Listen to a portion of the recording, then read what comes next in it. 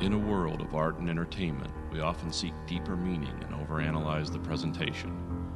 Director Paul Verhoeven often uses B-movie genre as a vehicle for complex human emotions, social satire, and shocking sex and violence. Is this genius subtext for the artist's intent, or our own imagination looking for cosmic connection where none were intended? We call this dilemma the Verhoeven effect.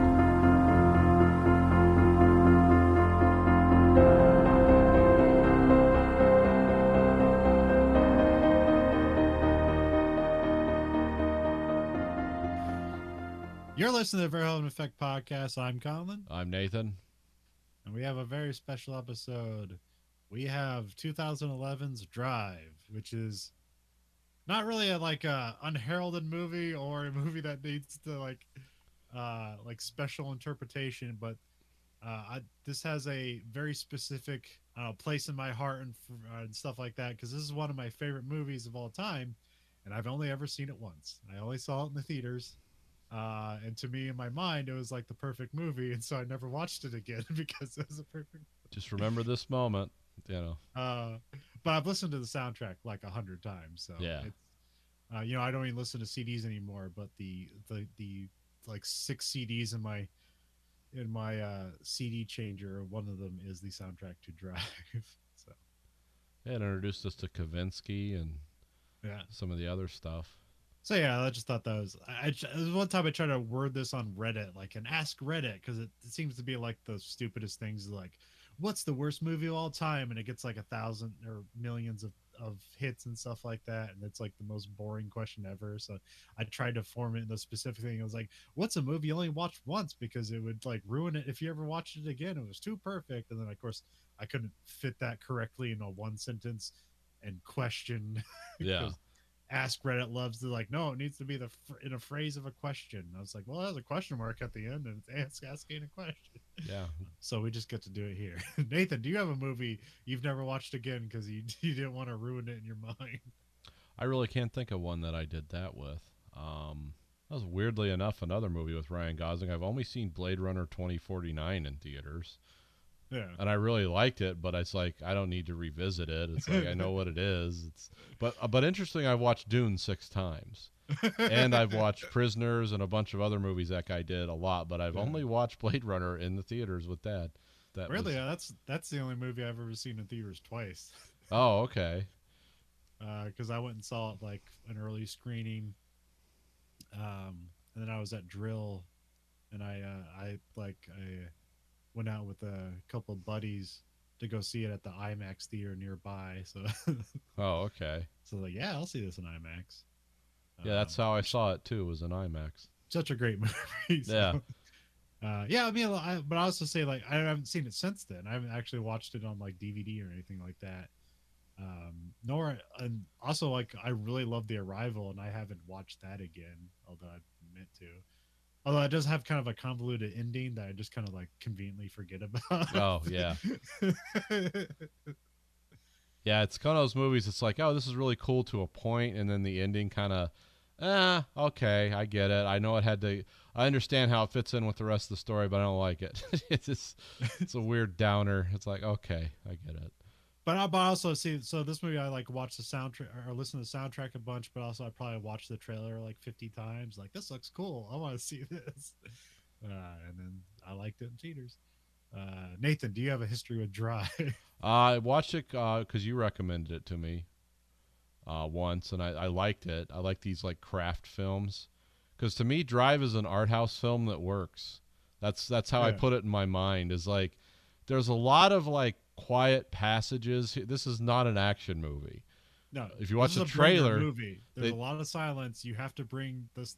You have to bring the narrative to the movie because it's not bringing it to you. Yeah, it's kind of, you have this blank slate character, who's, I don't know. I still have never been able to figure that guy out. Where he's supposed to be as a character. Is he a sociopath that wants to be normal, or is he someone who had a very violent past and this is the only world that makes sense to him, but he wants to be normal? I never could rectify it, but I do like the movie. It takes me back to the way they do the soundtrack in LA at night reminds me a lot of Thief. A lot of those kind of long scenes of people doing things. And, you know, Los Angeles looks like a cool place in this movie. Yeah. In the day or the night, you know. But, yeah, I watched it once on your recommendation and then once for this show. So we both saw it twice. Yeah, we've both seen it twice. I've tried to watch other movies that this guy did. I haven't seen any of the Pusher movies, the trilogy from his original stuff, but I tried to watch the Neon Demon and hated it. I was like, well, this is just gross. I'm not into this. Yeah. Whatever this is, I don't like this. Yeah, Neon Demon is a movie I'd say is like, this is a well-made movie. I absolutely do not like this movie. I turned it off.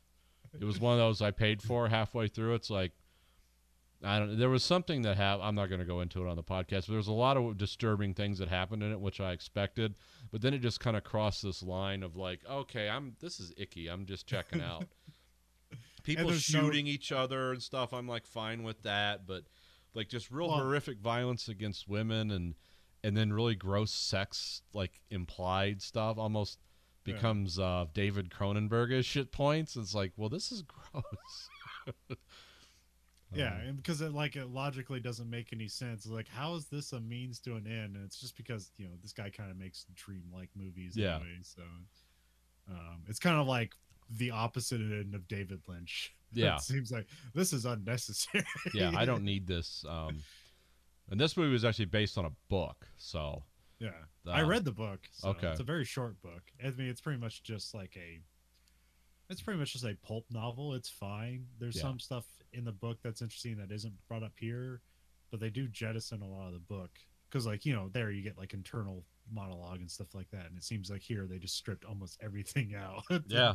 I mean, came out. No, that's the wrong thing. It still says Drive came out September 16th, 2011. Directed by Nicholas Winding Refn. I think that's how you say his name. Yeah. Like, I first saw this Bronson movie, which is a very weird movie that kind of made Tom Hardy a star. Because before that, Tom Hardy was like Picard's literal nemesis in Star Trek Nemesis as his like double or whatever, or clone. And then he did Bronson. He was like doing like these insane workouts where he had prison workouts where he had to do like 1,000 push-ups a day. Wow. And then he got huge because he used to be like a really skinny guy, and then he got huge, and then like he was suddenly doing like Inception and Dark Knight Rises and all these action movies and stuff like that. And so that kind of came out of Bronson. And Bronson's like, it's not just about him being beefy and stuff. That's a very weird character piece of this guy who makes like art in prison and is just a violent person who can't exist on the outside. Yeah. Yeah, he's basically he's a guy who can't enjoy success. Everything has to be tinged with violence, and you don't know if it's like, is that his personality? Is that mental illness? Is that what prison does to people? It's kind of an interesting commentary. That's a movie I could, you know, take it or leave it also. It's like, this was sort of cool. Tom Hardy was cool in it. I don't know if I got the whole, because it almost becomes Clockwork Orange-ish kind of in a weird way, like the strange prison he's dealing with and all that. It's like, the part where he's like, he has like one of the prison guards hostage, and he's just using him as like a canvas to paint some art piece. Yeah. As they're like crying, is like, is this guy man gonna kill me? He's like, nah, you're just his canvas. It's okay. Cinematographers Newton Thomas Siegel, maybe, or Sigel, maybe. I don't know. I'm getting an error, so error. I guess I don't know what this guy did for his career. I think he worked with Nicholas Winding Refn a bunch of times. So he's worked on a lot of Bryan Singer movies. Oh, The Usual Suspects, Valkyrie, X-Men franchise. I mean, not that there's any. Yeah, I don't know anything about him, but he's from Detroit. So. Oh, okay. So it's probably like Siegel. Siegel, yeah, that's right. X-Men Apocalypse, the sequel to Crouching Tiger and Hidden Dragon. Yeah, there's like a lot of good and a lot of questionable in here. So yeah, but yeah, I mean, this is a really cool looking movie for what it is. It's what I call it's one of those gray blue movies. But then someone said the director's kind of colorblind. So he kind of shoots all his movies kind of have that gray aspect to them. because Yeah. he sees darker colors, but he says he only sees like what he calls the colors in the middle of the colors, which I don't know what that means, but I've never been colorblind, so. I know there's like that because I think Dad's like red green colorblind, but then Okay. like stuff like purple, like doesn't purple have what is purple? Is that red and blue combined? I would think so, yeah. So then like the red in purple doesn't show up to him, so it's just kind of like a different splotch of gray or whatever. So it's not just red; it's other colors that contain red that also look weird. Yeah. Written by Hossein Amini, did the adaptation, which he kind of has middling things, and then he he created some show called McMafia. Never heard of it. He wrote like 3 episodes on the Alienists, and then he wrote like half the episodes for the Obi-Wan Kenobi show. So Okay. Well, the Alienist was kind of cool. yeah. Based on the book by James Salas, which is again, it's a totally fine book. It's just like kind of like a pulp novel. I don't know like where this got grabbed from or like really like, oh, this has to be turned into a movie. It's just like somebody had the rights and the movie got accidentally made or something like that. Then of course cast Ryan Gosling, of course, Carey Mulligan, Bryan Cranston. That's just the top, but we'll get into who else is in this movie because it's like almost every part in this movie is like, hey, that guy. Oh, yeah, I forgot. Yeah, some of the people that were in this movie, I forgot were in it. Some people about to be huge stars, and here they're just kind of like lowly characters. And then just old favorites like Ron Perlman. What won't he be in? All right, so yeah, Act 1, we got like just pink cursive credits, which is that's a choice. I mean, that also has like a great poster. It's just got like pink drive written in pink in that cursive, and then just Ryan Gosling in his like white scorpion jacket holding a hammer, like walking towards it, just as drive. So we got Chromatics Tick of the Clock playing, which is an interesting song because the Chromatics like this is just a pure like instrumental track. There's no vocals to it, but like a lot of their stuff is like it has like kind of like haunting female vocals to like all their stuff because that's who their singer is. So it's weird to see them here and like the song gets picked out as just a instrumental track. Because I remember them from like the revival of Twin Peaks. They're like one of the musical acts. Okay, yeah. The end music. Yeah. That just starts playing and they roll credits, but it's like everyone always ends up at the clubs for some reason. Yeah. So here we have Driver, who's Ryan Gosling, who's just known as Driver. That's what he's called in the book. That's what he's called here. Here they call him Driver, or they call him the Kid and stuff like that. But I'll just be referring to him as Driver. Not as pretentious as cool as the Protagonist, but interesting name. Yeah. Dehumanizes him. Yeah. Oh yeah. I guess I'll say this now. Like I'm probably somebody else is written on this, but anyways, my full Verhoeven effect for this movie is about the death of the American dream. Oh, okay. So I don't know if you have anything like that for this movie or not. I have it more of as an individualized death of this kind of lost dark man's hopes for a normal life, torn asunder by the greed of the mob or corporate America, if you want to write it deeper than that. But he seems like a guy who was lost, not completely evil, but looking for something better. And then at some point he's just like, nah, I'm just going to start killing people.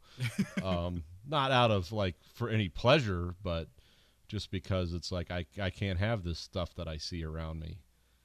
Because he is a great observer of the world, and all the observations he makes in this movie are from his point of view. So there's no like close-ups of him or someone else walking and he's like looking from far away. No, it's always from his point of view. Yeah, because my thing with this movie is like, here's this guy who he's an immigrant to this land, even though he's an American, he's an immigrant to LA. Everyone's an immigrant to LA, yeah. Yeah. And that's actually a thing in the book. Everyone is just an immigrant in the book. That's also a thing in Collateral, the Tom Cruise's speech. It's like it's a city full of strangers, 25 million people that don't know each other and don't care to either. It's like, yeah, that's kind of my impression of it. And you have here's this guy who, he's a millennial, and he is not necessarily here he's not overeducated, but he doesn't have a lot of things. He's extremely talented, and his hard work is exploited, and he will never rise above his position because that's what they need him to be. Yeah. So there's never, so that's why it's the the death to the American dream. Is like, here's a guy who's like obviously extremely talented. He is in high demand, and he has no money or possessions and no life. Yeah. It's like, how is that possible? It's because all the old guys with the money are stealing the money from him. Yeah, that could be. That's one way of looking at it. I just always thought he was so flawed as a person because he doesn't relate to anyone in any meaningful sense. And I don't know, but we don't know anything about his past. He's just a blank slate. Yeah. It's like he's obviously someone who's in some ways used to and comfortable with violence. He knows how it works. It doesn't surprise or shock him. He has no emotional reaction to anything really, except to become very angry. Well, weird thing about the book compared to this is like there's actually like more Hollywood stuff in the book than that's in the movie. Okay. Because in the book it's like he, the Shannon character, Bryan Cranston, it's kind of seeming like he's he's like half mobbed up, and then like he exploits Driver to try to like get success, but he's just an unlucky guy. But in the book he just has an agent, and he kind of just does these crime jobs on the side. It's never explained why. It's not like he has a need for this. It's just something else to do, I guess. He's just bored, really. Yeah. Where it's here, it's like, because in the book it implies that like he's got money, he just doesn't spend it, he just saves it. Where here it doesn't. There's no implication that he has money. He's just broke. He lives out of a duffel bag. He lives in a bad neighborhood. He's got his car and his duffel bag of all his life's possessions. Yeah, that could be part of it. And also in the book, they don't do anything here, but in the book, there's stuff with his mom and like how he was put into foster care because she couldn't take care of him anymore. Where here, they completely get rid of that. Yeah. So here, so we have the chromatic stick of the clock playing. We have Driver. He's explaining his rules for like being a heist driver. He's like, I don't carry a gun. I don't do the job. Like in a window of 5 minutes, like you get in or out, like I'm yours. So he just drives. He doesn't hold up a place. He doesn't do anything. He's just a getaway driver. Yeah. So it's an LA night. There's an NBA game that's being played at the Staples Center. Driver goes to Bryan Cranston, his character is Shannon, who like owns a shop and also like wants to be like own a race car team or stuff, but we'll learn that later. But he picks up like a nondescript heist car, which is basically a Chevy Impala, which is like, so it's the most common car in LA, at least at that time. Yeah. It was a silver Chevy Impala. They sold a lot of them. On the radio, you hear the game at the Staples Center. Driver picks up a couple of guys, and then like, actually, he doesn't pick them up. He just like pulls to the street. The guys are like across the street, and then they go rob the place, and then they're supposed to come back to the car. And they break into some place. He puts a wristwatch on the steering wheel, which that's the 5 minutes they have to rob the place. And if they're not back in 5 minutes, he's gone. Although they never pull on that threat. You never see him just like take off like while the guys are like running, like no. But that's implied. He's just he's a super fit. He's got like a just a little wristwatch that that wristwatch could be something, or I don't know. You can imply what you want there. Because in the book there's something about like his father's straight razor is like his one possession he has of his father, but I don't know, he just has a watch that, and it's just like an analog watch with like like the 3 little dials on it. One of them's a timer. Yeah, I've never used any of those watches before, but I have a couple. They're pretty cool. Like not the ones with like the multiple dials where it basically makes the watch look like a tachometer. Yeah, I got a Tissot like that. I just like the movement of the watch and the little dials. Yeah. Because Tissot is who makes the movement for Rolex. So if you can't afford a Rolex, which I can't, you buy a Tissot. And then, because I have a bunch of different watches, but then the Apple Watch kind of subsumed all of those because it's like way more useful. It's like, these are cool, but Driver puts on a police scanner and then also turns up the NBA game volume. Driver opens up the back door as one of the robbers comes out, and then like they wait for the last guy. Then the last guy finally comes in after like being like slightly delayed, and then they take off. He immediately like hears a description of his car like on the police scanner. It's like, oh, that was quick. So then he like parks the car and turns the lights off and like to like sneak around a cop car. Yeah, he like parks behind a semi that's on the street or something. Yeah.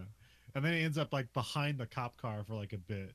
And then like they go on a bridge and they get spotted by like the helicopter, like the helicopter. Yeah. And so as soon as he gets spotted and hears it on the radio, he just like hits the gas. And then he's like able to park the car under an overpass, and then like a helicopter gets sent off to go chase another call and then goes away. What's great about this scene is like none of the guys are talking. Nope, it's completely quiet. Yeah, they're just like in awe of him. He's not making it. He's just kind of like biting on this toothpick. And you see him kind of like, I don't know, this is like Ryan Gosling is great, is because like he says nothing and you imply everything about it. You see him thinking, and like I don't know like the magic what magic's going on here, because you can imagine it's like, well, everything they're doing here is cool and cheap. And it's like, why can't a cheap production just make this? And it's like purely probably the quality of the acting, Yeah, and like the directing and like the composition of stuff, because it seems like this is a very cheap and effective chase scene, but like you can't just hand this to like anybody and they'll be able to make this. Somehow there's just magic at work here that is so efficient. yeah. I mean, it's just good camera work. There's no explosions. There's no real action other than driving a car fast, which Yeah. we can all identify with. And and I assume this car he's driving probably has the tires and stuff, because there's little things that happen, like when the police car starts chasing him in a later scene, he just out turns it. Yeah. It has to stop and go in reverse because it couldn't make the turn. It's like, oh, because this guy either knows exactly what he's doing, or the car has very good tires and was worked on. Yeah. In the book they like go into more detail, but like he specifically gets like nondescript cars like this, and then they juice up the engine, they put better tires on, but like for all intents and purposes, like from the outside it just looks like a normal car, everyday car, but it does have like some get up and go to it that you wouldn't expect out of it. But like the great thing is like, so the guys in the back, like they're scared for their lives, but they aren't saying anything. They're like, normally this would be time for like, all right, this is where the dialogue would explain things like, yo, they'd be yelling at the drivers like, we gotta get out of here. It's like what the are you doing? Like, go. But like, no, none of that is here. And No. It's great for it not being there. They hired him for a purpose, and he's doing his job. We're just going to sit in the back with our ski masks and bagfuls of money being obvious. And so yeah, all you get is just the sports radio and the police scanner. It's like, and like the camera basically doesn't leave the car. It's all like his point of view from point of view from the car too. They end up at a stoplight across from another cop car, and then like they hear like a call come in, and so he guns it, and he gets into the Staples Center parking lot, and he parks the car just as the game is ending. So then there's just a wave of people coming out, and then he gets out of the car, like reverses his jacket and kind of hangs it over his shoulder and just casually strolls away. like puts a ball cap on too that would show he was a fan of the team. LA. Yeah. Which I'm not sure if it says who's playing, because maybe the NBA wouldn't let him, but I think it was supposed to be like a Lakers Clippers game, so it was just like LA would work either way because they're both in a Los Angeles team. Yeah, and he just strolls past the cops. Yeah, that's it. And then we get more credits again. Here it's like, like Ryan Gosling and stuff like that. You get shots of the kid, shots of the city, which LA looks cool at night with all its lights and everything. And then we get I'm not sure if it's infamous, but the great Kavinsky's Night Call is playing. Yep. And this is my introduction to retro new wave. Yeah, French new wave or French retro synth music or whatever it is. Yeah. And we got a bunch of mix of shots of like the city, but we have Driver. He's driving around in his 1973 Chevy Malibu. Actually, according to Ryan Gosling, it's a 72 because he built it for the movie and then he kept it. He like actually still drives the car. Yeah. Which is interesting. Yeah, apparently he restored it himself. which is fun because I'm not sure. I mean, he did a lot of like he's kind of more known for this time for like the kind of like romantic roles he was doing. Yeah, So this I'm is not a guy from The Notebook at this time. sure. Yeah. Like, oh, I want to see him in his movie. And it's like, yeah, I don't think this is going to be the one you want to see him in, sweetheart. But, Because I don't know how big it was at this time because this isn't really necessarily like a.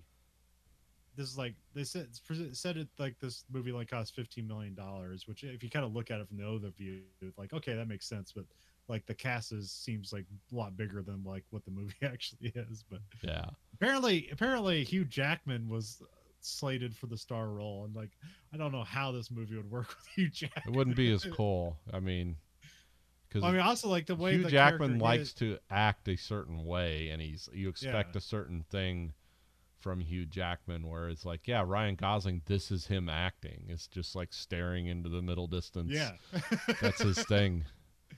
yeah, because like it's like really the insistence of his character to strip away almost all of his dialogue is what makes this movie like work, which I don't think Hugh Jackman would do. Like I think he would just end up being like another swordfish or something like that. Yeah. So yeah, he lives in like this crappy apartment. Although like in daylight, like it looks like a fine apartment. Like, it's like, yeah, what's this thing cost? Like $3,000? Like how's this Denny waitress paying for this place? But there's a lot. LA's big, and there's a lot of really bad places that are probably cheap to live Yeah. there. As equally as there are like, $1 million homes that are one floor. You got to remember, the average two-bedroom income in the U.S. is like somewhere around $50,000. So, But yeah, in the book it explains that he's doing this on purpose. He just likes to he lives out of a duffel bag, and he lives in just nondescript kind of like places that are like seem to be seedy, but like he does that on purpose just because it's like kind of entertaining for him. yeah. It's like stuff happens here. Like he could just live out in the suburbs and have nothing happen, but he wants to be close to the action for some reason. Or just be in earshot of it. Because there's also a lot of him just like avoiding things. Yeah. Well, they said when they shot this movie, they went for a lot of drab-looking buildings, yeah. and a lot of like the stucco buildings that kind of dominated LA in the 80s and 90s, because they didn't shoot like a lot of the new stuff except for like the aerial shots. Yeah. So it doesn't look like a nice. This reminds me more of like 48 Hours than like which that was set in San Francisco, but yeah. Which is funny to think about the seedy side of San Francisco. What's that where the houses only cost $10 million? Driver meets Irene in the elevator, or they just kind of cross paths. You see him cross paths once before. Then we see Driver's dressed up as a cop, and he's on set. He's a stunt driver. Shannon, played by Bryan Cranston, is his handler, and apparently gets half of Driver's money because he said, "Yeah, I got you this new stunt, but remember, I get half of it." So this sets up for it's like, okay, he does all the work, he takes all the risk, and he only gets half the money. Yeah, it's jokingly implied by Shannon later that they have been in a parasitic relationship for a long time. Yeah. But it's like, oh, I think you really are. But, he writes it off as a joke. Like, Driver puts on this weird, like, rubber mask that's like, it's like a double for the main actor or something like that. Yeah, who was that supposed to be? Was there anyone? I don't know. He kind of looks like the guy from, the guy that was in that movie we talked about not too long ago, Southland Tales. Oh, The Rock? No, the other guy. Johnson? The guy with the twin, it's his twin self. Sean William Scott? Yeah, it kind of looks like a bald Sean William Scott, but I don't know. I guess. I don't think it was meant to be anyone, because then they'd have to probably pay likeness rights. But it was a weird looking mask. Oh yeah. Because I thought it was supposed to be. I thought like the person was supposed to be bald or something. Because I was going for like, is it supposed to be Vin Diesel? But like, I don't think Vin Diesel's working a cop show, so I don't know. Like, because I don't think it's a movie. It seems like it's supposed to be a show, so I don't know. Again, it's not really important here. It just shows that we have a setup for a stunt, and it's like he rolls the car over, he's okay, and it's like that's Hollywood. Yep. But it's basically like that's the Hollywood they can afford, which is Which he doesn't even like do a stunt. He kind of like there's an air ram under the car. He just kind of rolls it one way and it flips the car. So he's not even like driving it expertly. That's fine. Yeah, but again, this is it's kind of a deceptive action movie because it absolutely isn't. Like this movie even got sued by someone because they thought it was going to be an action movie and there's like literally like 3 action scenes in this movie. Oh yeah, I remember that. And then we see Driver go into the grocery store. He sees Irene and her kid there, and he avoids her, but then he like kind of stays within earshot and like listens to them talking. Oh yeah, I don't know. There's also a thing. There's probably a theory about there. I haven't looked it up, but like, do you think Driver has like some sort of autism, or do you think he's just avoiding people intentionally because of his past life or whatever? No, his behavior doesn't indicate autism. It indicates an attention to detail. Because detail, order, and plans represent a kind of control that he feels safe with. But I don't think he trusts anyone because of know whatever happened to him. But, well, there's times when people like try to warm up to him and like are talking to him, and he doesn't seem to read social cues that like, oh, you need to join in this conversation. He gives very strict, like straightforward answers with no embellishment. Yeah, he probably has some way doesn't understand sarcasm. Yeah, I mean, there's other people that have those things too. They're called sociopaths that really just like, I don't understand human feelings, so you never know with this guy. It could be a little less innocent than what you think, because most autistic people, as I recall, are not like incredibly violent at the flick of a switch. They could be. I mean, anyone can be if you put their back to the wall. I don't think he's fully autistic, but you could put Asperger's or whatever. But there does seem, but I don't know if that's like a, some kind of mental defect that he can't read emotions, or if that's just a past trauma. That's like, emotions lead to bad things, and so I won't have them. Yeah, I kind of write him down as a guy with a dark past. Yeah, who has no reason to trust people. And the people he does trust are screwing him, and he kind of knows it. But it's like, well, these are the friends you have, so. He's gonna leave the store, but then he sees that Irene's having car trouble, and so he gives them a ride and takes the groceries inside. And Driver gives the kid a toothpick, and then Irene and Driver talk a bit, which is mostly her saying something, and he kind of just smiles at her for like an awkward 2 minutes. Are you a serial killer? Yeah, when you look like Ryan Gosling, you can get away with not saying anything. Yeah, I can't do a Ryan Gosling very well, but I can stare into the middle distance when people talk to me. I've explained to my boss at work many times, like, hey, I've been watching those videos on YouTube about how to act around other people, so I'm trying here. Got to give me a break. To see the kid's dad is like in prison. It's Benicio's the kid. I'm not sure if like I think she has her wedding ring, or she has some ring on her finger. I'm not sure if they're still married or not, or if it's just kind of like a, because that's the whole thing here, where it's like, seems like she wants to get away from him, but she can't. Yeah, I like this guy that doesn't talk and just kind of stares at me. This seems preferable to someone in prison. He says he's a stunt driver for movies, but he just says it's part-time. And he works in a garage at Reseda.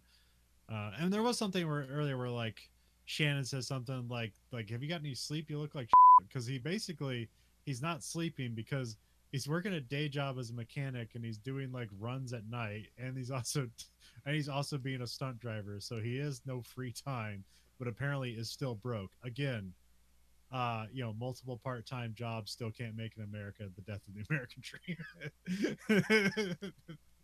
And then Shannon is meeting with Bernie Rose, who's played by Albert Brooks, which is great. Yeah, this is like his most interesting role he's ever done. Yeah, I never thought of Albert Brooks as a bad guy until this. It's like, oh yeah, he could do that too. Apparently he was in character for his role when he auditioned for his role, and like basically grabbed Nicholas Winding Refn by the throat and pushed him up against the wall. Nice. As like his, that's his audition. And also I didn't realize he shaved his eyebrows to have even less emotions for his character, which I didn't realize he did that. Oh, that's okay. Yeah, I guess that would work. Now I'm gonna have to watch the movie again. It's like he doesn't have any eyebrows. This is crazy. Yeah, because he said like I guess he thought like his eyebrows were gave off too many expressions, and so he just shaved them off, so he looks like he has even less expressions. And it's kind of effective, especially when you're trying to completely reorganize what people think about you, which is like you're just like the weird jokester guy in movies. Yeah. He's not. I don't even like. He's fine, but I wouldn't say he's like that funny in his movies where he's supposed to be funny. He's just like, you know, He's really good in this. yeah, Well, he's kind of a good counterpoint to the Ron Perlman, who's like the over the top. I'm obviously a gangster. yeah. Well, I mean, I don't know. You can also see a flip side from Driver too, where it's like Bernie is a guy who like needs to be in control of things, and he's holding everything together until he's not, and then he becomes very violent. So there's kind of like a mirror there. Yeah. But like Driver seems to be more reactionary, so he seems to have a more moral high ground, whereas like Bernie is just killing people. Is like, well, this is the means to the ends, and Driver's just killing people because he has to, not because he wants to. Yeah. Well, he seems to have a kind of a weird morality about him, whereas Bernie is just a gangster. He's just like, I just do whatever I have to do to make money. Shatter a guy's pelvis with a sledgehammer, kill a woman and children. It doesn't matter. Well, that's usually Nino's thing. Like, Bernie, like when he has to do that stuff, it's like he shouldn't be have to doing that stuff. That's Nino's job. Yeah. And so he gets angry when he has to do it. Yeah, I'm the clean hands guy here. This isn't. It's like when there's like like a boss who like knows how to do the job, but like they can't convey how to do things to the new guys, and then they just end up doing everything themselves and yelling at everybody. Yeah, It's just like, being why furious. can't anybody do my job? I'm supposed to be observing. I'm the boss. I worked hard to get to this observational plinth, but apparently you didn't work hard enough at communication. So like he's making a deal with Shannon where like they're gonna buy a used stock car and start a racing team. He says Driver's the guy, basically implying that like, hey, he's super talented driver, detail oriented, all that stuff, and nobody knows who he is. Like we put him in the right spot, we're gonna be millionaires. Yeah. And of course we know that's never gonna happen, but it's a nice dream. It's like this isn't. I have no indications of happily ever after so far in this movie. Nino shows up. It's Ron Perlman. He goes around and says a bunch of not racist things. Just he's very profanity laden. Ron Perlman talking like a street hood. It's like, yeah, you gotta like those motherfuckers, right? But it's delivering dialogue like just an out of control guy. Yeah, he's looking at the NASCAR and he's like, "What's this $300,000 piece of shit?" No, well, over here, this is the pussy man. Yeah. And Brian Cranston's like, that guy couldn't find pussy in a whorehouse. Yeah, he's a really vulgar, awful guy. Interestingly, playing a Jewish guy who wants to be a gangster. He wants to be an Italian gangster. Italian gangster, which he told the director, he's like, yeah, I'm a Jewish guy from New York. I always wanted to be one of these guys. So I'm basically playing my childhood fantasy character here. It's just like, oh, okay. Which is an interesting choice because it ends up becoming like sort of the crux of the plot of like, why would he do that? And it's because it's a weird hang up he's had for his entire life. Yeah. He gives a speech about it later. Yeah. Which is pretty good. I mean, Ron Perlman's great. Yeah. Yeah.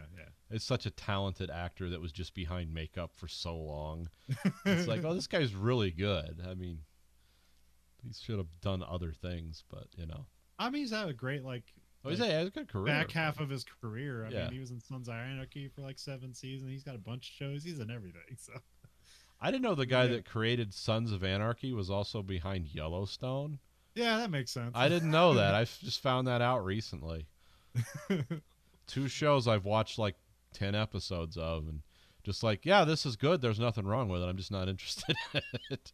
Yeah, I don't know why. Just this is great. Well, I found out recently because I found out Yellowstone isn't on Paramount Plus. I'm like, what the hell's up with that? It's like, isn't that a Paramount exclusive show? And then I found out, yes, there's a cable channel called Paramount, and that's where the show is aired.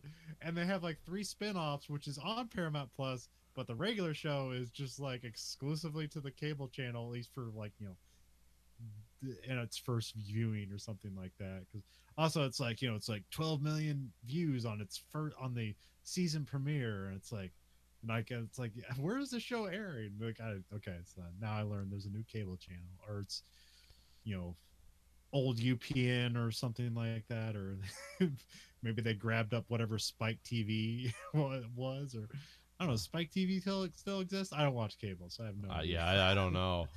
All I know is like HBO, you can't watch Westworld and a bunch of other shows anymore because they're going so broke. They're just burning their back catalog, selling the rights to stuff. It's like, oh, that's a good sign. But it was, here we have Ron Perlman, or it's implied that Ron Perlman messed up his leg, or we find out shattered his pelvis because of a previous debt. But it wasn't a debt. I guess it was just he made him mad because he overcharged him or something. It was implied to be some kind of corrupt deal where Nino completely overreacted. Yeah. And Shannon still has to interact with him. Yeah, and he's just still like, hey, how's the leg? You know, he's just one of those guys. He's like, I paid my debt. You know, it's that Bryan Cranston low-key anger acting. Yeah. Which is like a great get at this time, because like this is like they're like 3 seasons into Breaking Bad, and so it's like, yeah, let's put this guy into movies. He's a great actor. Yeah, wow. He can do comedy. He can do the hardest drama on television. The most depressing show you could watch. The most character change ever. I'm a beleaguered chemist teacher, and now I'm a drug warlord. I'm going to kill people in clever ways. And tell myself it's about survival, because I got to put my son through college. Yeah, I always like the logic. But at the end, he admits, he's like, I just did it because I wanted to prove to everyone I could do it. Yeah. It's like the very last line is like, I don't really care about anyone but myself, and I never did. We have Driver driving a stock car. He meets Bernie. This is a great line because, like, Driver's barely saying anything to him. He's taking his driving gloves off, and he says, "My hands are a little dirty." And then Bernie looks at him and goes, "So are mine." And then he shakes his hand. Yeah.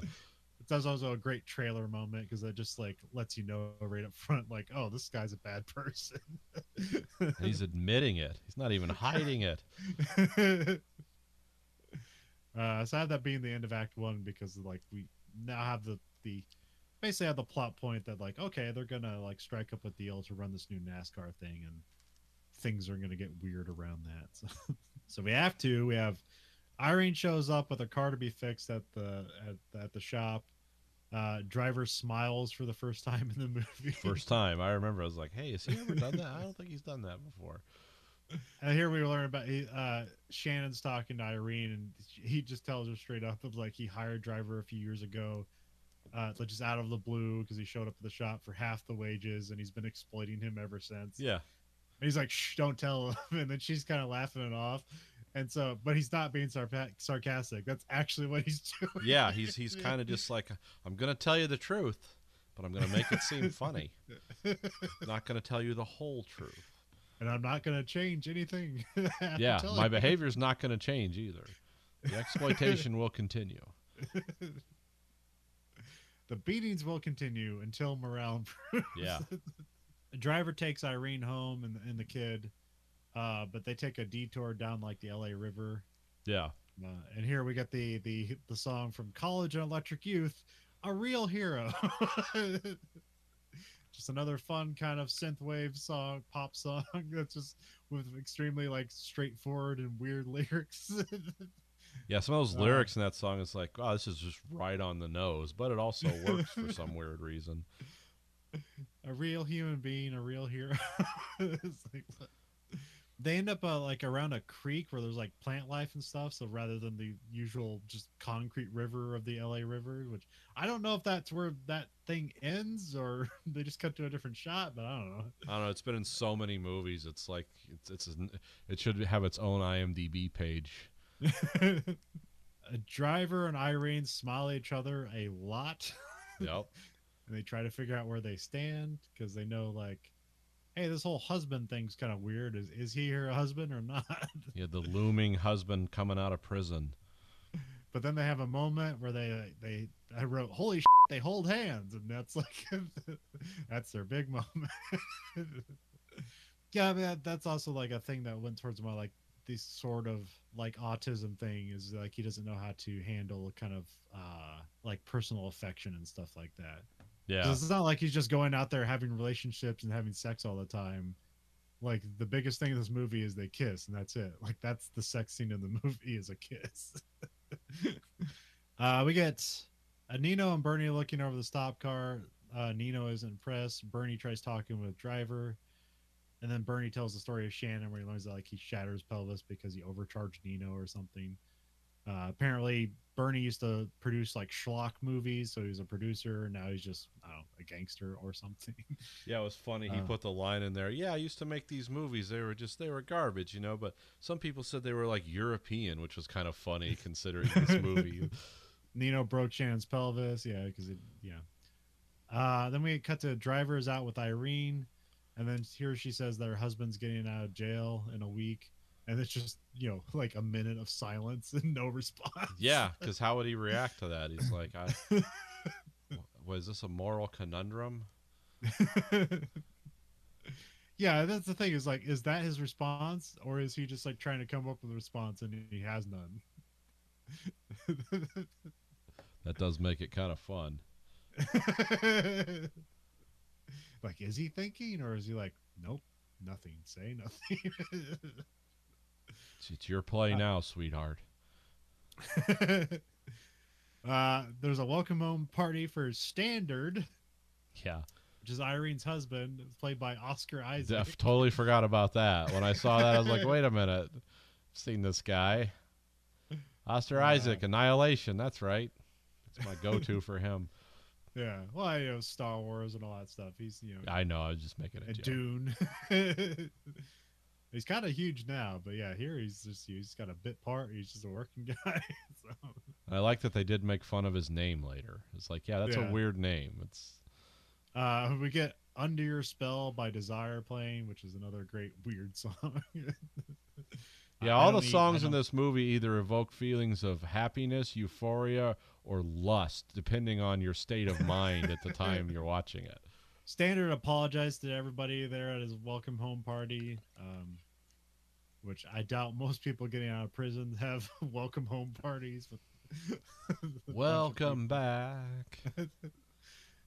He apologizes and says he's going to, like, you know, for all the things that put him in prison, and then Irene seems politely optimistic about it, but you know that won't last. Yeah, it wouldn't be a point of having the character in the movie if that was going to be the case. But he doesn't seem to want to go back to that life. So no, so yeah, I mean he doesn't rescind. He's just like he's put in a bad spot because apparently he got help in prison and he can't, and now he owes money for prison protection. Which again, I would know nothing about, or even if that's real, or if that's just something that's. Is it a way to exploit people? Then it's real, because prison's screwed up. Yeah. And now everyone, there's no like anonymously going back to Amboy, Illinois after your time in Pelican Bay. Like everyone knows who you are all the time now and where you are. So yeah, it's a little tougher. Driver sees Irene in the hallway, and then they share a moment till Standard comes in and just like makes everything super uncomfortable. It's like, oh yeah, you're the guy that's been like hanging around my wife, huh? He's probably a little bit drunk and also a bit antagonistic, and probably also knows that like, even though nobody knows anything about Driver, he's still probably better for her, even though it ends up going all wrong because of him. Well, not because of him, but like. I guess because of him. Yeah. Well, I mean, he's just in a reaction mode. Yeah, he's trying to do the right thing because he has to deal with, unsavory people all the time.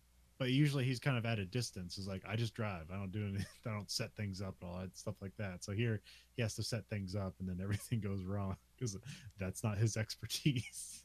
And then Driver's like eating dinner where he meets some guy where like he did a job with him, and then but driver's very short with him, and it's like the first time we see him like have like anger as an emotion because he doesn't. He doesn't get a rise much. Like he's just calm with everything. Yeah. But here he's like tells the guy to shut up, and he's like, "I'm gonna knock your teeth down your throat." And then the guy just walks away. He's like, "Whoa," because the guy's like, "Hey man, like we didn't know how good we had it, because like now my brother's dead because we thought we could hire like a cheaper driver who did more than just driving." It's like, no, you were right the whole time. Which again, the death of the American dream. Like, Yeah. Your most valued worker, you don't value them, and then when they're gone, you realize like, oh, maybe I should have been fair. Maybe I shouldn't have just pissed this guy off. Exploited him. Driver pulls into his parking garage, and then like he sees some criminal types, and then The he guys finds are dressed Driver- like Russian gangsters for some Yeah. reason. Yeah, like orange Adidas tracksuits and carrying like a pipe. Yeah, it's like subtle, guys, subtle. Yeah. Wouldn't have guessed.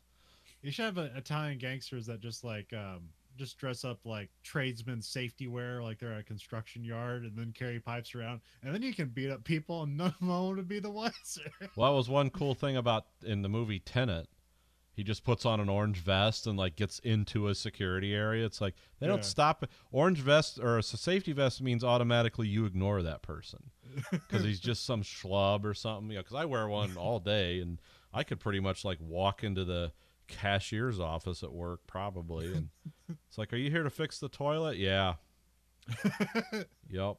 So driver finds Standard like all beat up and bleeding, but then he goes over to the kid first because he doesn't care about Standard because he knows something's weird here. So this is where you can apply something with his childhood, where it's like he knows in the situation that the kid needs support and not the deadbeat father that just got beat up by gangsters. Yeah. Yeah. Well, he's not a deadbeat father, yeah, but he's nothing good is going to come from Standard.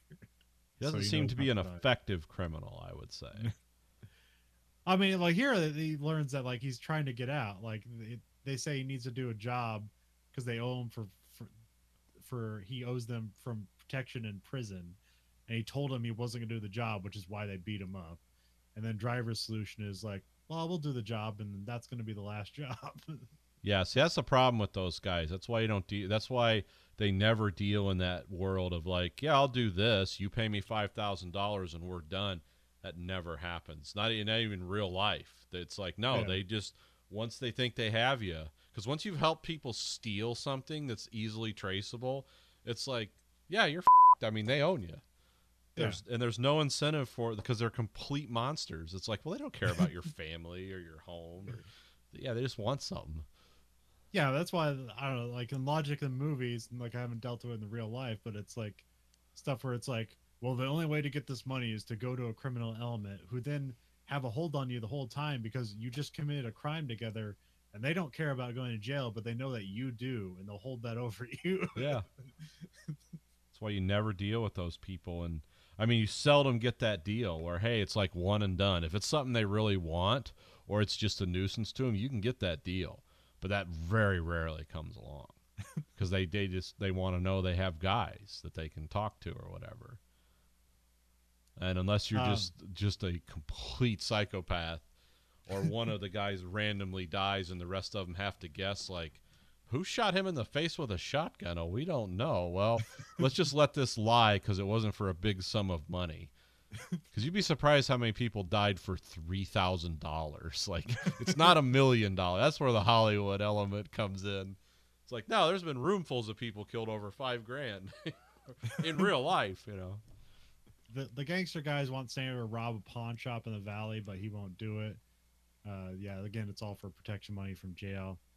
They threaten his family. One of the gangsters gave Benicio a bullet, and so Driver takes the bullet. We cut to Driver meets Irene at work, and this receives she's a Denny's waitress. Yeah.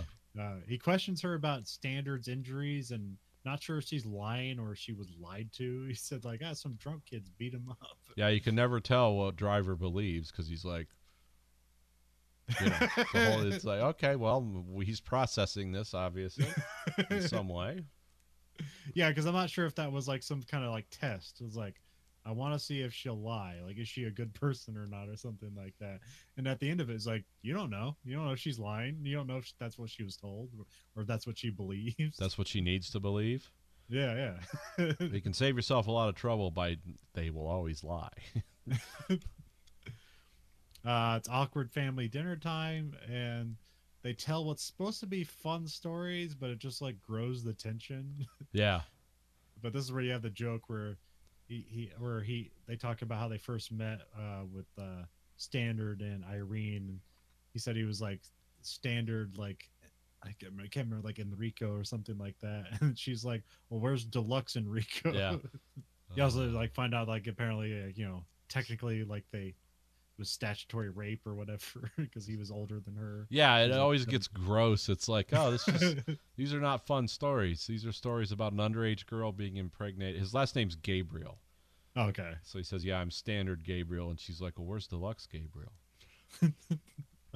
We got to Driver steals a Mustang for the Standard job. Driver explains himself again to the robbery crew, his usual spiel, like, I just drive you 5 minutes and I'm yours. Here we meet Blanche, which is played by Christina Hendricks, which, this is, probably her biggest time around Mad Men, too. So, it's another good get where it's like, let's get somebody popular from a TV show. Put him in here. I always feel like she should be in more things, but I feel like she isn't. But, I don't know. But yeah, she's a part of the crew, apparently. And then there's the mob guy there, and he's just, like, angry at everybody. Yeah. He makes this deal. It's like, he writes on his hand where it's like, this is what you're getting and this is what everybody else is getting, and it says F off on his hand, and it's like, does that seem good to you? And then like the driver just doesn't even bat an eye. He's like, okay, but we do this and like we're done. And he's like, okay. Yeah, the character's name is Chris Cook. Yeah. The actor's name's James Beerbury. Now it makes sense why he's dressed like a Russian gangster, because he's like Albanian. Albanian American, it says. So it's like, oh, okay. So that's probably because I guess like the director of this film kind of lets people like, yeah, develop your own character and look for a lot, especially a lot of the side characters. Like, kind of do your own thing, because no one auditions for him. He just feels them out, and it's like, oh, okay.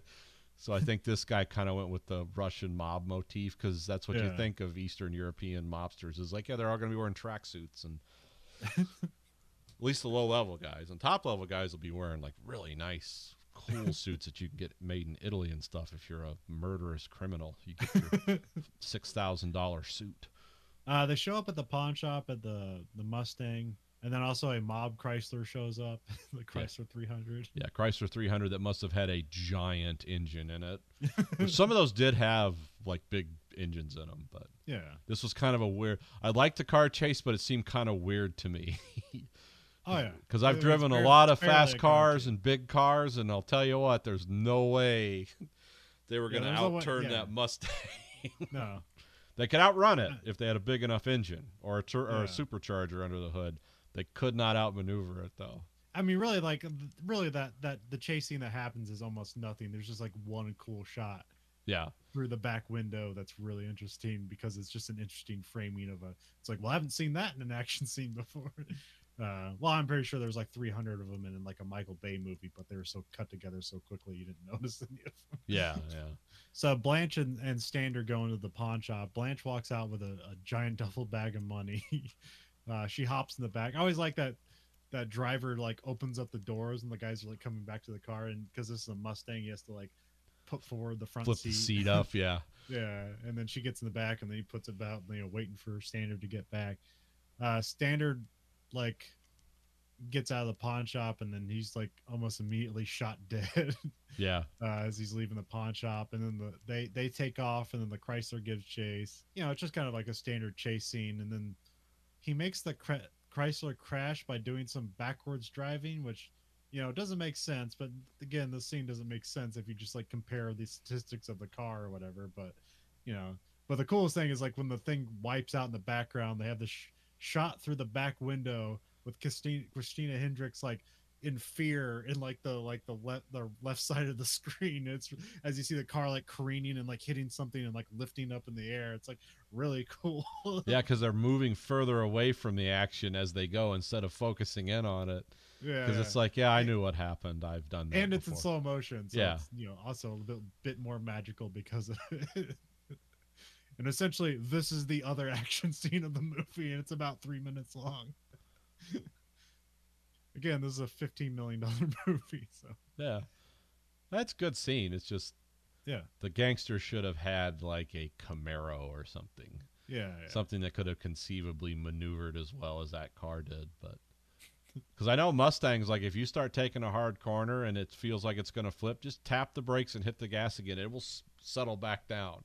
Big cars have too much body roll in them. But I don't know if those Chryslers are even frame on body. I think those might be like giant unibody cars too. Yeah. So it might have had the lightweight to do that. Because I know if you get like the SRT version of it or whatever, it's just like it's a death trap. It's so fast. So.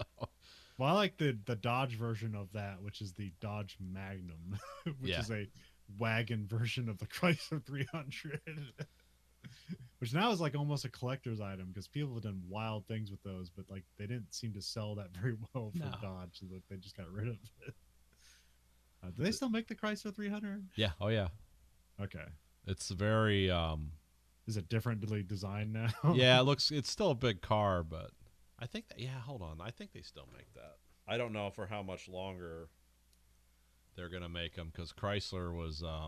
They're getting rid of all their cars. Too. So, yeah, they still make the Chrysler 300. Ooh, what can you get with it? What kind of engine? I mean, Chrysler nowadays just kind of seem like they're a Dodge with a nice interior. Well, there's the thing about Chryslers. They make cool looking cars. I've always liked the Dodge Challengers, the retro 2-door 70s cars. I was like, that would be a cool car to have. I would love to have that car.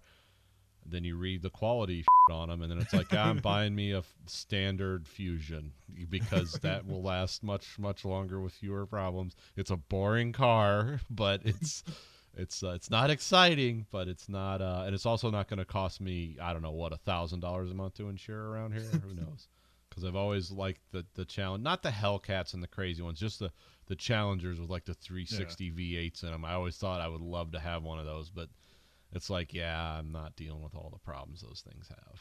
With like the shifter linkage just breaks. It's like, well, you've got to put it in gear. And like, what? What the fuck is this? Of course, I don't know. Ford's had the most recalls this year of any automaker, so they've even beat Tesla. But we'll talk about that later. I forgot, were you looking something up? Or I was still looking. The Chrysler 300's going out of production. Oh, okay. Because they just want to make like mini van UV things. I don't know. The company, whoever. Last time I knew, the Town and Country was still like the premier van, but yeah, I mean, Ford Transits you can do a lot of crazy things with. Ford Transits are very versatile. You can do a lot with them. I don't know if they sell them to people yet. Like, I think you have to be a business still to have them. Maybe they sell them to people now. I don't know. Because I know for a long time you had to have a business license to have one. Because they basically were sold without interior. They just had 2 seats in the front, just a metal box on the back. And you could imagine people, yeah, kids, get in there. It's fine. It's like then Ford's getting sued because somebody killed their family. Well, it doesn't. It seems like there's like the box van is going away because it seems like the Transit's kind of replacing a lot of that stuff. They don't make the box van anymore. No one makes a full size van anymore. Except for Mercedes. I think you can get a Mercedes full size, but it's also you got to have a reason for it. See, the Transits are all like 4 cylinders, 6 cylinders. They can haul a lot of weight, but they're very fuel efficient for what they are. Like those old Econoline vans, those things, some of those got like single digit mileage when you threw all the equipment in them and stuff. Yeah. The guys who installed our carpet had one of those with a diesel engine in it. It's like, I didn't even know they made Econolines with diesels. But carpet guys need stuff like that because the carpet weighs a ton. Help me bring that bale of carpet in. Oh, okay. I picked it up and almost fell over backwards. I was like, oh, please don't bitch out in front of the carpet guys. Just let me carry this in, Lord. Blanche and Driver at a hotel. The score was supposed to be something like 40,000, but they have like $1 million. Yeah. Then we cut to Irene as being questioned by the cops about Standard, because they found his dead body. And then here's probably like the biggest flaw of the movie. They cut to like a convenient television report that's very badly done. It's like we just got some like 21-year-old at the college to do a television report. They said like, oh, it's a tragedy. Someone was killed while robbing the place. It's like, that's not a tragedy. Also, they say nothing was stolen. Okay, now it's a tragedy. Now it's a flawed crime. But because they say it's like, oh, no money was stolen, but the money was stolen. It's like now things are super suspicious because why would someone not want anybody to know that $1 million is missing? It's like, oh, because it's a criminal thing. Driver's like putting on his driving gloves and he slaps Blanche, and then he starts interrogating her by just pointing very like as aggressively as possible. Where it's basically here's like, it's a hard thing to have like your main character hit a woman, and so now he's like kind of restraining himself by just pointing very hard. But it turns out she was involved in, Yeah. in the setup. But you find out it was supposed to be a ripoff and less money. So it's like the idea is like you get Standard to rob this place, and then Nino was going to rob them. So then he was clean hands because this money ultimately is supposed to be like East Coast mob money. Yeah. So it's if Nino robs it from a second party, he thinks that's going to like put him in the clear, but of course it doesn't. But but that's mob logic, I guess. Yeah. Blanche goes into the bathroom. Driver catches like a message on her phone. And then we see like Blanche get her head blown off with a shotgun. Yeah, it becomes very No Country for Old Men all of a sudden. Yeah. Yeah, I mean, it basically looks like a Jello bowl just got exploded on top of her shoulders. Which is a very Nicholas Winding Refn thing. Is like once you have violence, you just go all out, make it as gross and violent as possible. Yeah, there's no restraint. It's like, let's go Italian horror movie for our violence. And then guys start breaking in. Driver punches and stabs a guy with a shower rod. Yeah, like through the neck or something. Well, first he's using the mattress as cover. Yeah. Because the guy that shotgunned the lady in the bathroom fires in at him, but he's got a mattress. So it kind of deflects. He throws a mattress in front of the front door where the guy's like having trouble getting in, so he's able to handle the bathroom guy first. Yeah. He kills the bathroom guy with a shower rod because it's just conveniently the metal is like thin enough and sharp enough he can just impale him with it. Gets blood all over himself, and then grabs the shotgun and then shoots the guy who's like coming in through the front door and has to handle the mattress in the way. Yeah, so now he's just covered in blood. Here he's just like breathing really heavy, and they hold on for a long time. It's more explained in the book.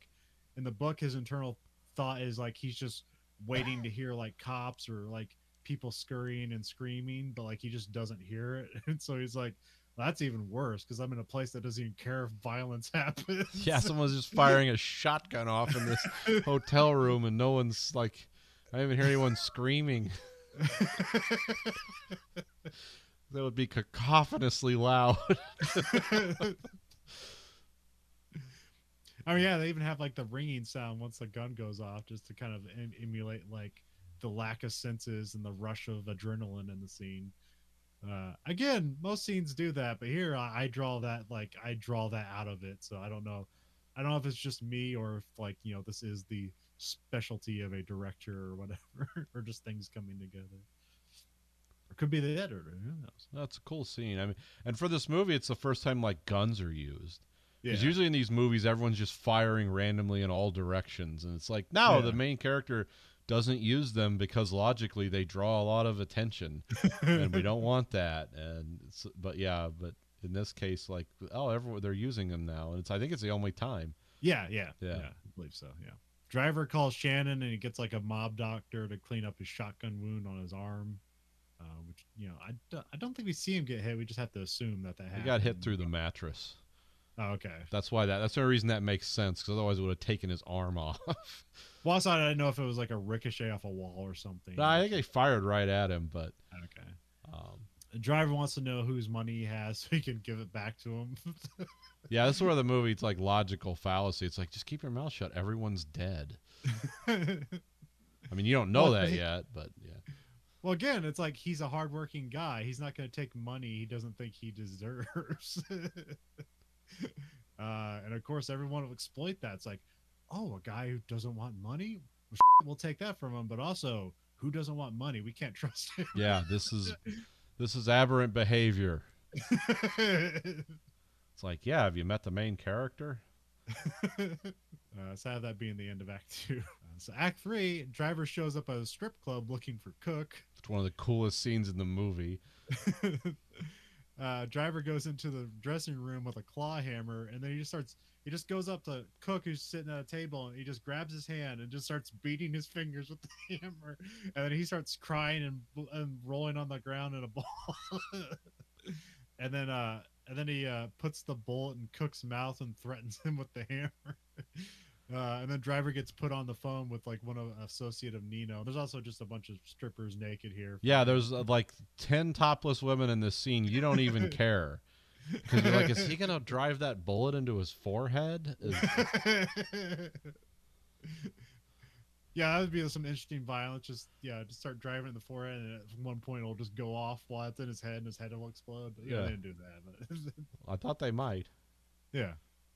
He gets a hold of Nino, and he's like basically trying to give the money back to Nino, and Nino's of course is suspicious of that. It's like, yeah, because Driver just thinks like, I have this guy's money, but Nino knows he has the mob money that he was gonna take anyways, and now he's suspicious. Like, why is he just gonna give it to me? So it's like, well, this guy's gotta get put down. He's got an agenda. His ethics are confusing me. And it's East Coast mob money. That makes it extra scary. Yeah. Because for some reason, the violent sociopaths on the East Coast are worse than the ones on the West Coast. I don't know. Yeah. Yeah. Gandolfini money. He's got it. So Nino puts his goons on a mission to find Driver. We cut to Driver shows up at Irene's. He wants to talk to her, and he tells her like basically what happened to Standard. He tries giving her the money, and then she just slaps him. Because like he knows like having this money is a bad thing, but he's like, this is enough money. If I give it to you, they don't know who you are. You can run away with it and actually have a good life, because nobody knows who you are. But then Shannon accidentally makes that a problem. Well, I mean, I guess they would know who you are because they've set up Standard, but yeah, they'd find her. She doesn't have criminal skills. They get in the elevator, and there's a mob guy in there. He's like, oh, like, wrong floor, and then he's riding with them. So, of course, Driver's immediately suspicious of that, and then he spots the mob guy's gun, so he knows something's wrong. And then Driver kind of reaches to the back and pushes Irene to the side, and then he kisses her. And the lighting gets different here, so I'm wondering, it's like, does this kiss actually happen, or is this just his like wishful thinking and dreaming at the moment? Well, it's the last time she's going to see him as kind of the nice guy that helped her. Yeah. Because what comes next, she's never going to want anything to do with this guy again. Yeah. So then he fights the mob guy in the elevator, and he stomps him dead. Like, he's like caving his head in with a shoe. Which is kind of explained in the book, where it's like, why is this guy who's just good at driving and then but doesn't even engage in criminal activity other than driving? Why does he know how to like do hand-to-hand combat? And then in the book, it's explained that he's like picking up all this stuff from the stunt guys he works with, where he's like collecting kind of like hand-to-hand combat skills while doing like stunt work on movies and stuff like that. Oh, okay. But here, you just have him be the badass that, hey, give him a scorpion jacket, let him be a badass. If you're wearing them hard work boots, kicking someone's skull in from the front is a lot easier than you'd think, because that's where your eyes are, that's where your nose is. It's just a bunch of open holes. If you're going down with the heel hard enough, it will happen. Irene steps out of the elevator in terror, and then the door closes with him still inside the elevator. Just covered in blood, too. That poor scorpion jacket gets smoked in this movie. Driver meets with Shannon, but Driver and Shannon kind of fight a bit because he learns that he told Bernie about Irene, Bernie and Nino about Irene, and then he tells Shannon that he needs to leave town or they'll kill him too. So, that's gonna happen. Yeah. Then they cut to Bernie and Nino are at Nino's pizza shop, and they're arguing about what to do with Driver, and then you learn that Nino set up Standard to steal East Coast Mafia money so he could then steal it from Standard and somehow be in the clear. This is where I learned that like Nino's tired of the Mafia not taking him seriously, and like they're openly anti-Semitic to his face. And he says he's 59 and they've been doing this his whole life and he's never going to get ahead. They still treat him like, they still pinch his cheek and treat him like he's a kid. So this was his last gasp at trying to break free from the mob somehow. Yeah, this makes sense. Steal from violent criminals. They'll respect you for it later. So they decide they need to kill Driver. And then Bernie kills Cook to like tie up loose ends. He just grabs a fork, stabs him in the eye, and then comes over with a chef knife and just stabs him in the throat. Yeah. With like absolutely no feeling. Like he's just angry he has to kill somebody. He doesn't feel bad about killing somebody. No, he just doesn't care at all. It's like, you clean up my mess now. That's what he says before he leaves. Yeah. And this guy's like in a pool of blood, probably like an 8-foot radius. It's like all the blood is drained out of his body. You clean it up. Driver shows up on a Hollywood set with his bloody jacket, so he doesn't look out of place, I guess. No, he's a stuntman. He said they get cut. Here he takes the rubber stunt mask. Dude, this is where the movie gets really dreamlike and weird, but cool at the same time. Shannon's in the middle of like trying to leave town, but then Bernie's waiting for him. He's looking for Driver. Shannon tries to tell him he's like went to Mexico or something, and then he shakes hand with Bernie, and then Bernie just cuts him with like a straight razor, just like a huge gash, and he's just bleeding blood. And he's like, and Al Brooks is just like, it's okay, it's over. Yeah, just sit down, just lay down. This is all it's gonna be. This is not gonna be horrible. Just lay down. But the whole time seems vaguely annoyed with like, come on, die. Yeah. Got shit to do. We don't see him die, but we know he does. Yeah. Because we got the next scene is just Driver finding Shannon's like in a pool of blood. So, usually this would be a scene where like, he would have like one more gasp to tell Driver something, but of course, no, he's just dead. Just him staring at him. And kind of an inconvenience because he's laying against a car that has the money in it, ironically. Because so he just opens up the trunk and takes the money out that Shannon's leaning against. At least I think so. I think that's what happened, yeah. And then we have "Oh My Love" by Katia Raniere and Riz Ortolani starts playing. It's like kind of like a operatic kind of song. Yeah, it's kind of incongruous with what's going on, which sort of works. Driver grabs the duffel bag of money, and then he goes up to Nino's restaurant. And he's wearing the rubber mask, and he's like standing in like the doorway, and he spots Nino inside, and then he just like waits out in the car for Nino to leave, and then he follows after. But that song's playing, and he's standing there in this weird mask, and Nino's in there laughing and talking to this woman like he's having a good time. It's like, yeah, these people don't care. They're having the life you want, and they just say, we just murdered a couple people, whatever. Let's party it up. I'm gonna try to have sex with this woman, And then like when they leave, Driver like rams Nino's car off the road, and they just like kind of disappears for a while. It's almost like a horror movie for a second, because like the driver gets out the Nino's driver. Not driver, but the Nino's driver gets out of the car and like looking around. He's like, "Huh, nothing going on." He hops back in the car, and then like the Malibu lights turn on, and like he just T-bones the car like off a cliff on next to a beach. Yeah. This is L.A., so I guess there's a bunch of places like this. Oh yeah. Pacific Coast Highway. Yeah, I guess that's all along the beach. And then we see Nino crawls out of the car and towards the ocean, and there's like a strobe from like a lighthouse nearby, so it's a very cool looking scene. Yeah, because you wonder what that is at first, because you just see this light and it's just strobing around. It's like, that's weird. Yeah, our car's just driving by. What is this? It's like, no, it's the lighthouse. And Driver stalks Nino into the ocean. He's still really wearing the rubber mask. And we see him kind of just grab him, and like they kind of cut away, and presumably he kills him by drowning or just like choking him to death or both or whatever. Yeah, being drowned in brackish seawater, that's fun. Looking up at a rubber mask with weird eyes behind, uncaring eyes behind. Yeah. I mean, you think this is just to look weird, or is there some anonymity thing? Like he just wants to be anonymous. Yeah, I mean, I don't think he wants to be identified by just anyone who can give a description. And I also think it's kind of symbolic of his just dehumanized nature. It's like, I might as well have a rubber mask on. Nobody, I don't relate to anyone. I don't understand anyone. I want to be loved. I want to have love, but I also want to kick a guy's head in an elevator. and sit there for 10 minutes and make a guy drown, that takes a long time to do that. That doesn't, on the movies, they like if you hold someone's head underwater for 30 seconds, they expire. It's like, oh no, they're going to fight like demons.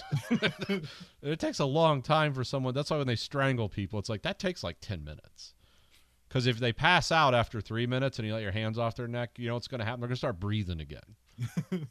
Driver calls Bernie and he mentions the story of the scorpion and the frog, you know, because he's got the scorpion to unpack. So yeah, him and Donald Trump love that story.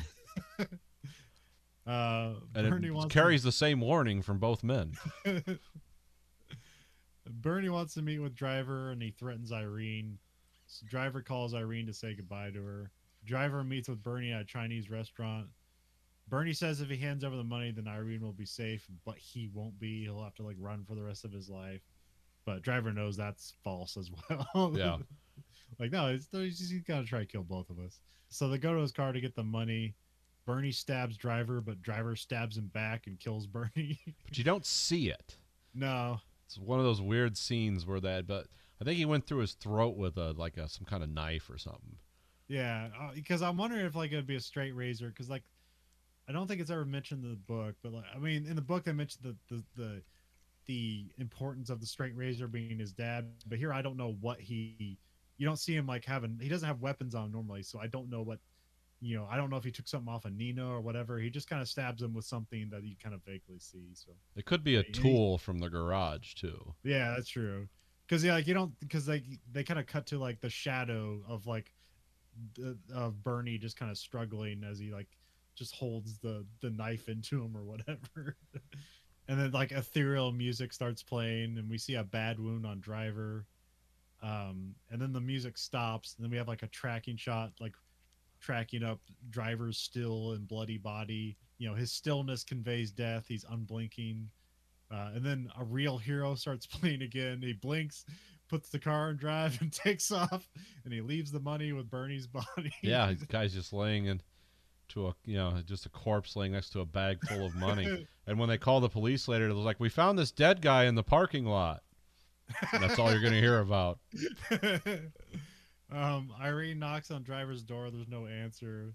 And then we see Driver driving around at night, and then we cut to credits, and that's the end of the movie. Yeah, it's left ambiguous as to whether he dies or not. Yeah. But he better get that wound treated because he's going to go septic pretty quick. Yeah. Yeah, because I think like logic tells you like, oh, this guy's dead. But I love that he gets to just drive off at least, because it's like, well, this is the one thing I'm good at, so this is the last thing I'm gonna do. But yeah, there's still also room for him to, you know, survive and stuff like that. But you know, this isn't a movie that has a sequel, so you know, it's fine. Whatever you want to. Driver 2: The Staring. Now, Driver 2 is just, you know, Blade Runner 2049 because it has almost the exact same ending. Yeah, pretty much. Is he dead? Nope. In the movie. Unsure. But this is a movie like Ryan Gosling picked this director. Oh yeah. Well, because the guys who produced the movie bought the rights to the book, and then they were shopping around for a cast, and they were like, "Well, I think we like this Gosling guy.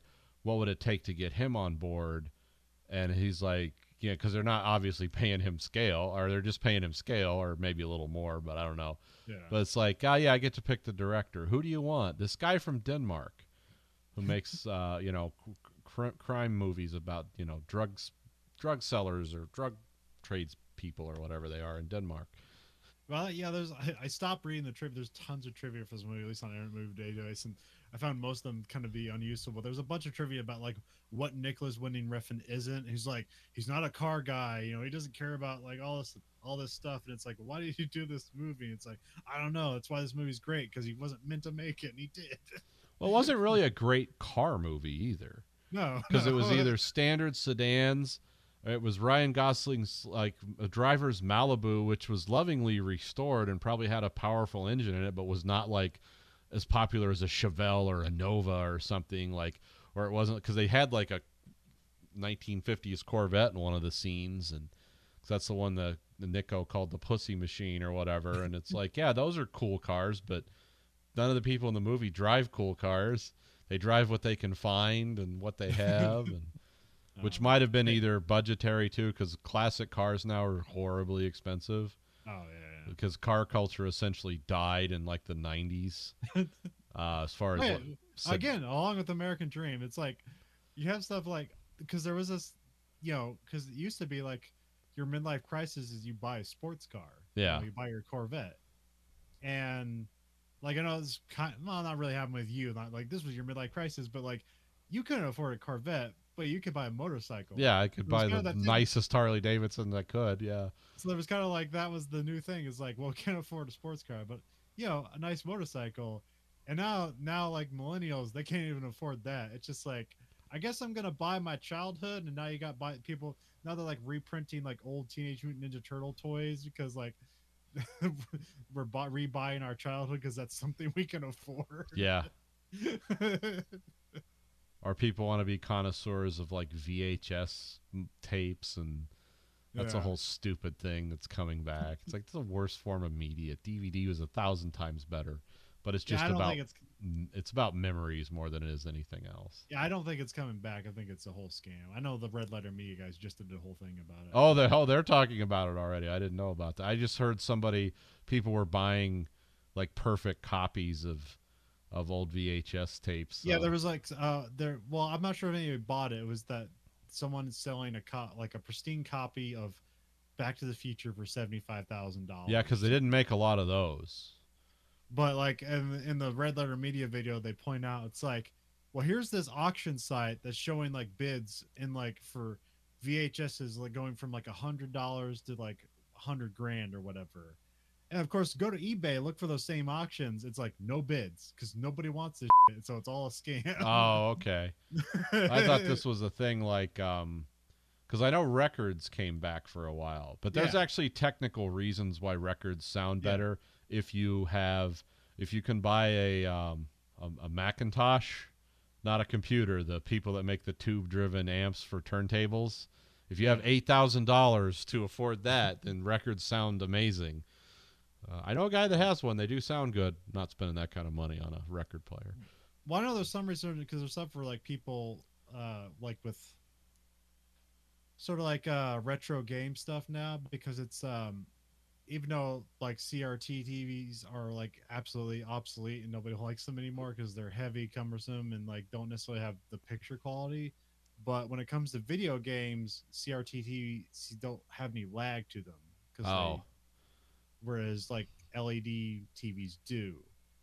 So there is like still and that's how retro games were originally put on. So old games just look better on CRT television. So there was like a little moment there where like people were kind of like buying a bunch of retro 80s stuff and making like a little like turning the den into an 80s room where you have like your CRT TV and your like Nintendo and stuff hooked up to it.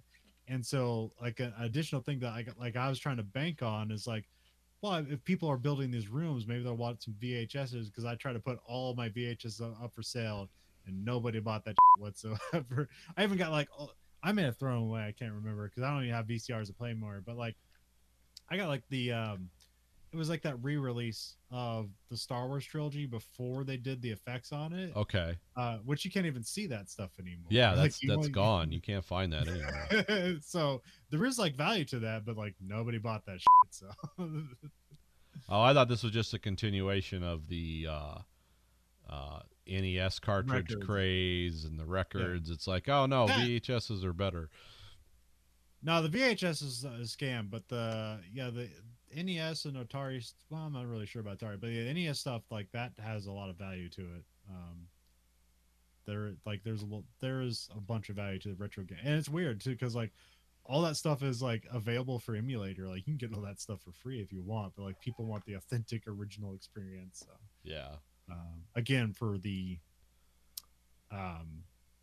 emulation quality of it's, why emulate when you can get the real thing? So, anyways, Drive. Yeah. Any final thoughts on Drive, Nathan? Oh, it's a great movie. I mean, it's one of those things like we were talking at the beginning of the show. I don't know why I only watched this once, but it's kind of a contained experience. I mean, it's definitely. I wish they made more movies like this. Yeah, I like stuff like this. I think something comparable. I mean, like Nightcrawler is kind of comparable. Like it's definitely an LA thing, but it's like it's an intentionally despicable character that's kind of interesting to watch. No, I like Nightcrawler. I mainly like Nightcrawler for Jake Gyllenhaal's performance. I don't really care for the story, but it's like, oh, I've known guys like this. Like, I recognize this character type of just people. Well, he's also kind of the opposite, because like also the guy Nightcrawler is a hardworking guy, but he just has absolutely no morals whatsoever. Yeah, I mean, he'll do anything. I mean, beginning of the movie, he was like stripping copper out of people's houses or places and selling it. It's like, I'm working hard at this. And then the other movie I'd say comparable is like You Were Never Really There, which is another movie where you have to fill in the blanks. Yeah. Yeah, that was the one with Joaquin Phoenix, right? Yeah. Yeah. Where he's like a secret assassin, and then the movie ends with like 2 senators dead, and I was like, oh, that's weird. It's like, what, the whole country be on lockdown if 2 senators just died? Didn't see that coming. Also, that they're involved with like some child sex ring things going on. So yeah, there's a lot of shows like that like, yeah, that's not going to get made again. Too many people going deep into the internet like, oh, this is all real. It's like, no, it was made up for a story. It's not. They call that the Carcosa effect. That's why you'll never see a show like the first season of True Detective again, because there's so many people that got wrapped up into this stuff that will say, yeah, that show launched me into this. And it's like, that was totally fiction. You get that, right? This wasn't some secret message that Matthew McConaughey was trying to send to you personally. Yeah, that's Drive is one of my favorite movies of all time, and I got to watch it twice, and it's pretty much as good as I remember. And I got to have fun making up my own stuff with it, and great soundtrack. It's a very short movie. Yeah, it's like 90 minutes or something. Yeah. Yeah. And yeah, really, I don't know, like, what's your grasp on the cultural significance of this movie? Because it made some money, but it wasn't like didn't make like $100 million at the box office. Maybe worldwide it did, but like it did have like a lot of cultural cachet. It became a lot of reference and stuff like that, especially with like the scorpion jacket and stuff like that. But like, I really don't know how big this movie was, even though it's like important to me. I don't know what other people think about it, really. Well, you got to remember, this movie, like it toured a bunch of like Cannes and things like that. It was shown at a lot of movie what do they call those, where they have festivals? Yeah, it was shown at a lot of film festivals. It was shopped around a lot, and a lot of people liked it. Film critics liked it. I think when they ran trailers together for it, they made it seem like an actioner. So a lot of people were angry about that. You said somebody filed a lawsuit because it wasn't exciting enough. They're expecting Fast and the Furious. Yeah, well, yeah, that's. So I think, like, I don't know, and this one came at this was like the fallout from the 2008 economic collapse was going on at this time. Time this movie was made, it would have been like a year and a half old. So I don't know if this had anything to do with that. Back to your thesis about the death of the American dream. I don't. I mean, most of the people I did a lot of research on this, and like all the reviewers said things that made sense. It's like, yeah, this is why this is a good movie, and so I didn't. But I think, yeah, it didn't. It had a disconnect with the action-oriented American movie audience and with people who like, oh, this is the guy from The Notebook. That movie made me feel good. I'm going to watch this movie. And it's like, yeah, it's not the same character. It's but also it's also in a weird place because it's not like it won a bunch of awards or anything like no, it was too violent. Movies this violent will never win a lot of awards, especially this explicitly violent. Yeah, well, I mean, like, yeah, it's not nonstop violent. It's like 3 scenes of violence. Yeah, but it's like No Country for Old Men. Like, you remember all the violence in those movies for a reason. They won the Oscar for Best Picture, Nathan.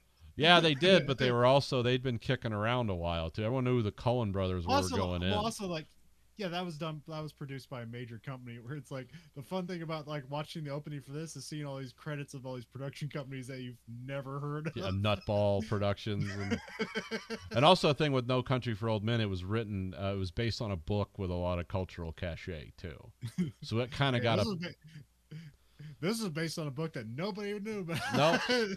Someone bought the rights to it for $3,000. I mean, I don't know what they paid, but yeah. Yeah.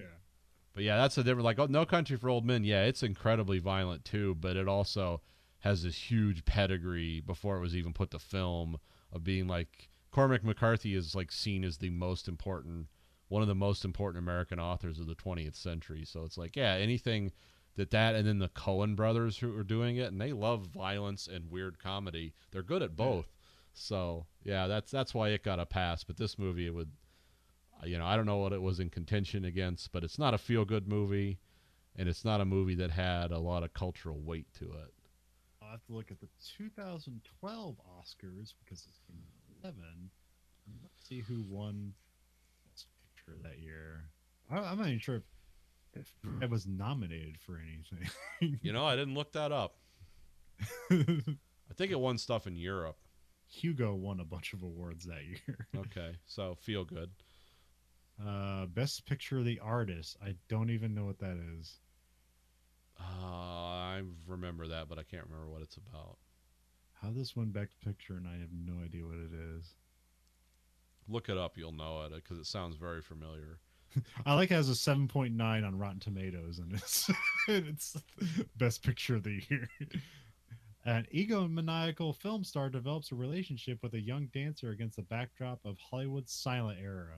Okay, that's probably why it won, because Hollywood likes to be up on its own ass. Yeah. It's a movie about Hollywood. Here's your Oscar.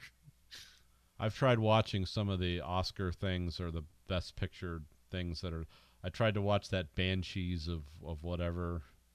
Yeah. And it was just Colin Farrell. It was too depressing. It's like, oh yeah, I've been too dumb to be everyone's friend. I know what this feels like. I don't want to relive this. Was Drive nominated for anything? I haven't checked. I don't remember in my research that it was.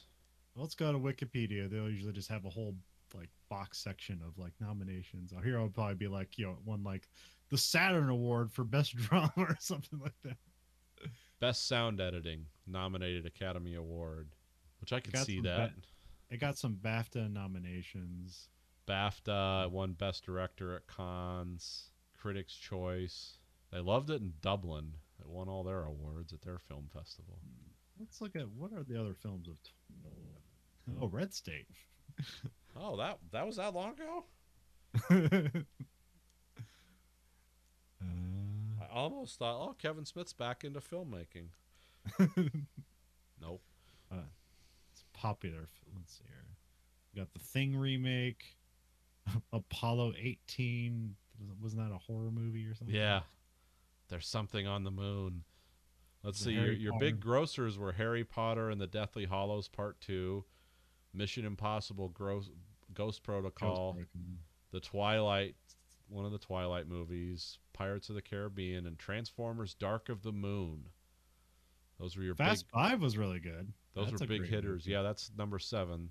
This is a bad year of movies. Yeah, oh yeah. I think only one of those I've watched. Drive should have ran away with this. It's probably Ghost Protocol, because I always watch the Mission Impossible movies. Yeah, it's a fun. I think that one was done by Brad Bird, so it was fun, at least. Yeah, I can't believe how many of those they've made. Yeah, it doesn't seem like a film franchise that should have almost as many films as like the James Bond franchise. Yeah, this is a bad year for movies, huh? That feels weird. I guess there's Moneyball. There we go. That's a good movie. Well, it's one of my favorite films of all time, so I got to see it again. I liked it. It's a cool movie. Everyone should watch it. Yeah, it's a bringer movie, so you kind of got to bring your own to it because there's not a lot of dialogue. Yeah, I never tried to get that jacket because, especially for my size, it never looked good on me. But I know a ton of people that like try to like, yeah, I'm Ryan Gosling from Drive. That's got to be on sale on like Amazon, right? What's that going for? Oh, I don't know. There's a movie props forum you can go to where people make copies of those. Was that even like a famous jacket, or they just like grabbed that off of like some Salvation Army or something? That was made for the movie, I guess. I remember I looked at buying it for you at one time. Not the actual one, but a reproduction. But yeah, I figured, well, I don't know if you'd want after my experience with my, I made that. I've worked for months to make that jacket from the Nostromo, and it's like, oh, this just leads to conversations with weirdos in public. I don't want to wear this out in public anymore. Well, I mean, around the time this came out, like, it probably lost a lot of weight, so it probably would have looked cooler on me than now it would not. But anyways, if you like what you heard, and how couldn't you can find us at verhoeveneffect.com, or you can go to anchor.fm/verhoeveneffect. You can rate our podcast on whatever the platform of your choice. Remember, the only thing you listen to is the highest rating. So remember, you control the algorithm. The algorithm doesn't control you. We have listener support at verhoeveneffect.com, where you can support this at a monthly stipend of either 99 cents, $4.99, or $9.99. And if you support it, we'll just do more faster, because that always brings quality. You can find us at Twitter at Verhoeven Effect. You can find us at Facebook, Verhoeven Effect. You can find us on YouTube at American Greed Factory. You can watch both this show and that show live and unedited. And you can find our t-shirts at belowthecollar.com/Greed Factory. So for the Verhoeven Effect podcast, I'm Colin. And I'm Nathan. Goodbye, America.